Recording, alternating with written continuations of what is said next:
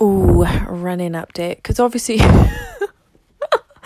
so for SAS Who Dares Wins, running is a big part of it and just getting that cardio strength. So I now have 3 cardio sessions as part of my timetable. So the Thai boxing one and the other 2 running.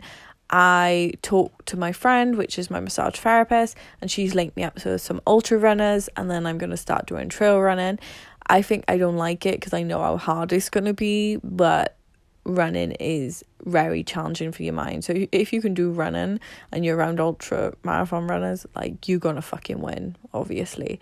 But yeah, it's never easy, and you got to think with this running as well, because I'll be doing it with a club. It will also help me with our team mindset, and they can give me tips. So what I would say is always try and find people in those areas that could enhance your life, you know. So for example, what type of supplements do they have? Do they take salt tablets while they're food and stuff like that?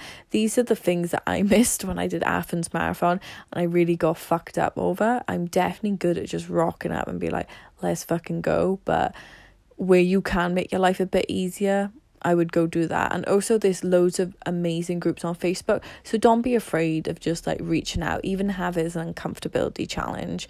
That's what I've done now. I've joined a couple of groups on Facebook. There are lots out there. Just search, you know, ultra runners, Wales, Cymru, stuff like that, you know, wherever your area is, and then just reach out. That's what Facebook's for. It's more friendly. So I hope it really helps. See ya.